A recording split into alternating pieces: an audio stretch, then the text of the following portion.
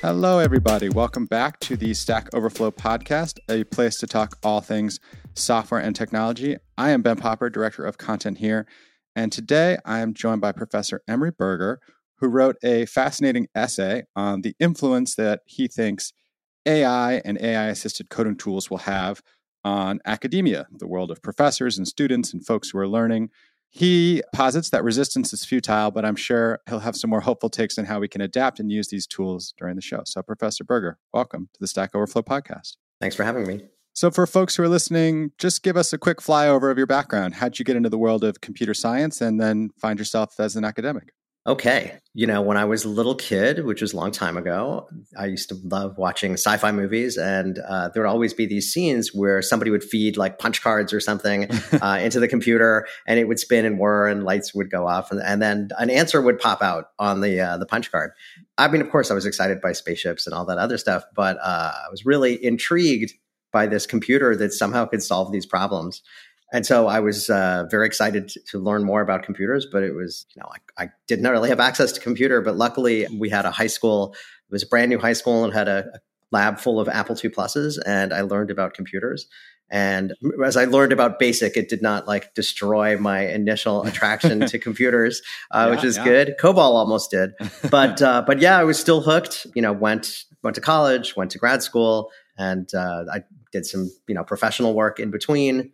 Actually taught in Spain for a couple of years, which was great. Yeah, then got my PhD and became a faculty member. I've been at UMass Amherst since 2002.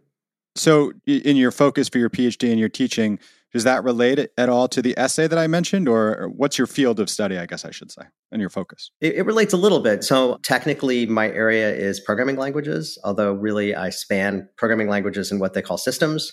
So I do work on some of my latest stuff is about a new kind of profiler for Python. So performance analysis stuff, but also correctness and security for runtime systems. So gotcha.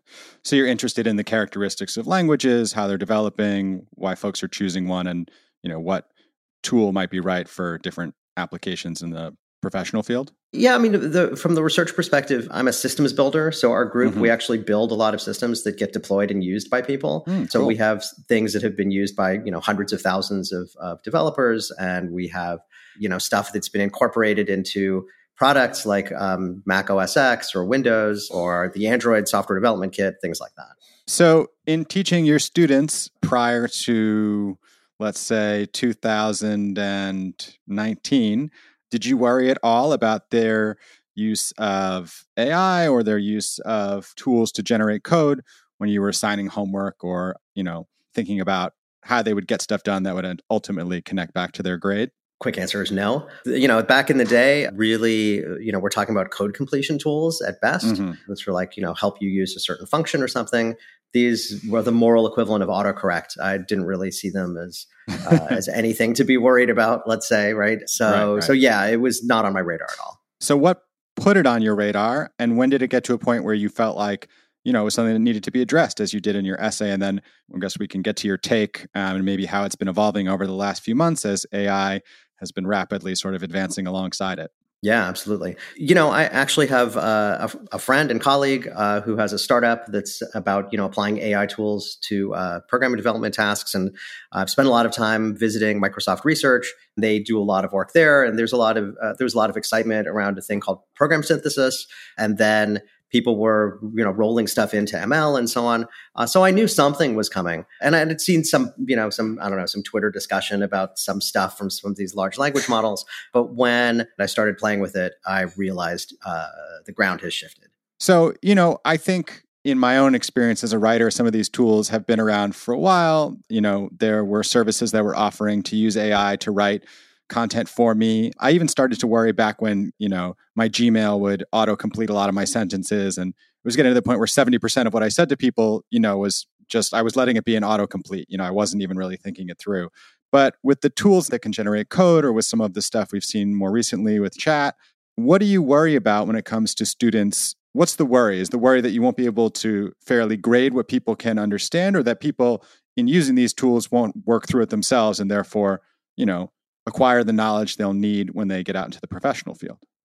Yeah, the latter part is the most important, right? I think that if you have this tool where you basically feed in the question and it provides the answer, and the answer, one of the advantages of computer programs in this context is that you can test them.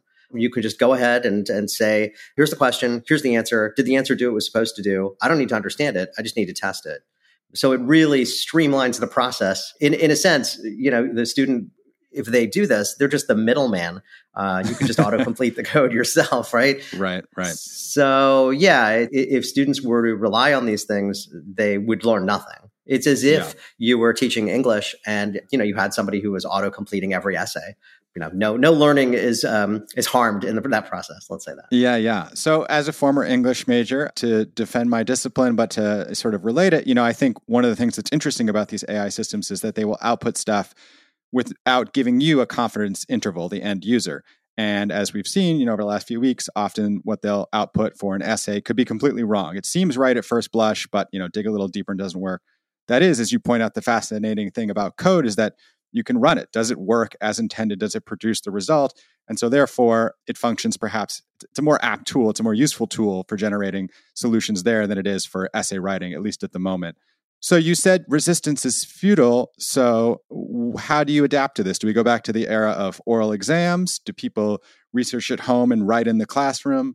So finding ways to help students learn how they can leverage it in the future while also ensuring that they grasp, the concepts, why it's working and how to fix something if they can't, get towards the solution they need. Yeah. So I think, when I say resistance is futile, I think there are many fronts along which I think resistance is futile. So one of them is recognizing that this is the new reality, right? Mm-hmm. Developers are going to be using these tools. So I think that the idea that the developers will just, take some sort of, I hesitate to say Luddite, but take some stance at say, like I'm going to abstain, right? I'm going to be a Puritan and I'm just going to use tools as God intended, right? Just a keyboard and a human with a mouse, maybe. So I just don't see that happening, right? It's too alluring and it's too effective. It's especially useful if you're messing around with complicated APIs. And maybe you don't know your way around these APIs and you have to initialize something first and there's some sequence you have to follow. And maybe you would normally go to Stack Overflow to try to figure out what this, how this all works. Instead, with Copilot, you just start typing and you maybe put in a comment that says what you want to do. And it's very likely that it will generate something useful. Right. From the educator standpoint, I think it's futile in the sense that as alluring as it is to developers, it's even more alluring to students, right? It's just this siren saying, I will do your homework for you. So we have to come up with creative ways of working around it. And I don't think that those creative ways include trying to come up with a way to trick these tools. It does not work. It does not work. I've had a number of colleagues whose initial reaction was, well, I'll just use an obscure programming language. That mostly doesn't work. I'll just write a more clever assignment. Nope, you won't. Yeah. You won't. It's going to figure it out.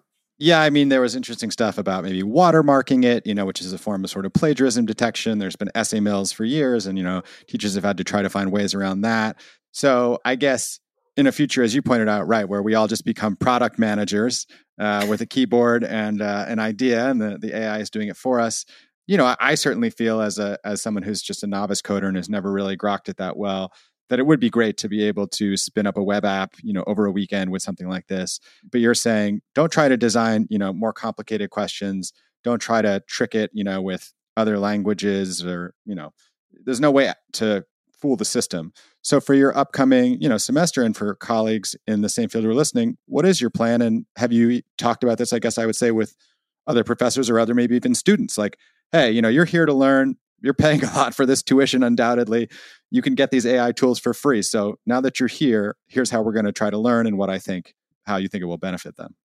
So it's definitely been a very, very active topic among our faculty. It's, gets discussed on academic Twitter or soon academic Mastodon with my third exam questions.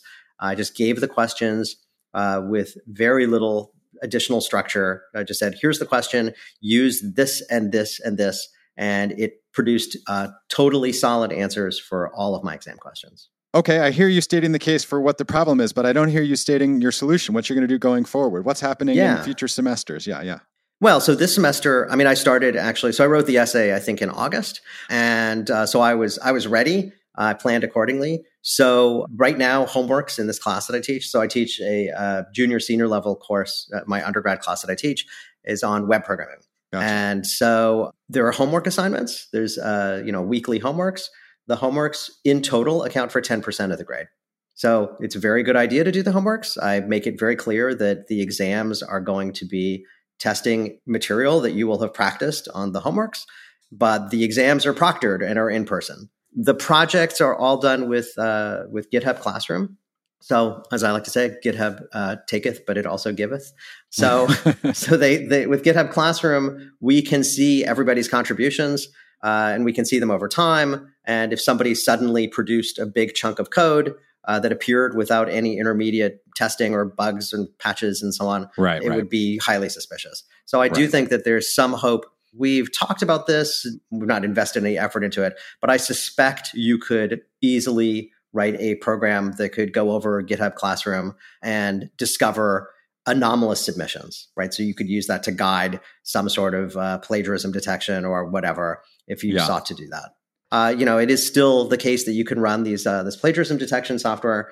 That said, one of my students and I wrote an academic paper on a system that utterly defeated the plagiarism detector that people were using.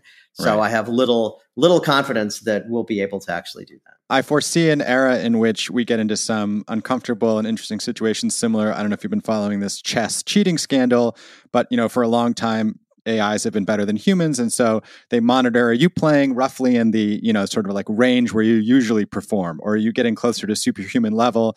And now we have an interesting situation. Somebody was playing live. There's no proof that they cheated, but a review of their performance suggests it was anomalous. And so therefore, it's been accepted as cheating. And, that in some ways runs counter to that moment when somebody has a breakthrough or a bit of ingenuity or something like that. You want to encourage students, I'm sure, and anybody to step up to the next level. Although, as you point out, let's do it in a way that's really transparent. Maybe Sunlight is the best way. If you're going to be writing things, make sure you write it here in GitHub Classroom and do it step by step and show your work. And therefore we can follow along with that kind of process. Right. I mean, that said, clearly, if somebody at GitHub decided to make a human-like GitHub committer with AI, I think it would be it would not be hard. I think it would work.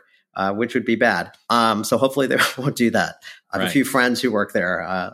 Please, if you're out there listening, please don't do that. Right. All the work of creating these wonderful cheat tools, maybe we'll teach the students something, hopefully.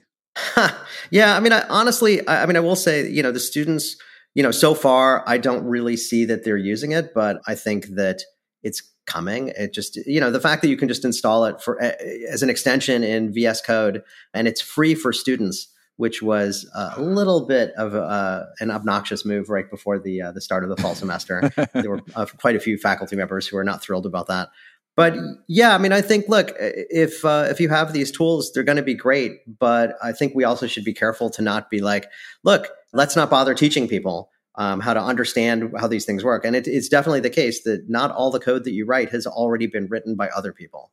There's novelty in the world. A lot of the stuff that we do in my lab, and this is advanced research and development, but it helps a tiny bit, but we find ourselves not using it hardly at all. So I guess, to end on a positive note, when you look forward, what are you excited about? Tell us a little bit about maybe some of the research you're doing or some of the ways in which you see people using, the current crop of languages or AI tools to do things that, you feel like are productive and are moving the field forward. Wow, big question.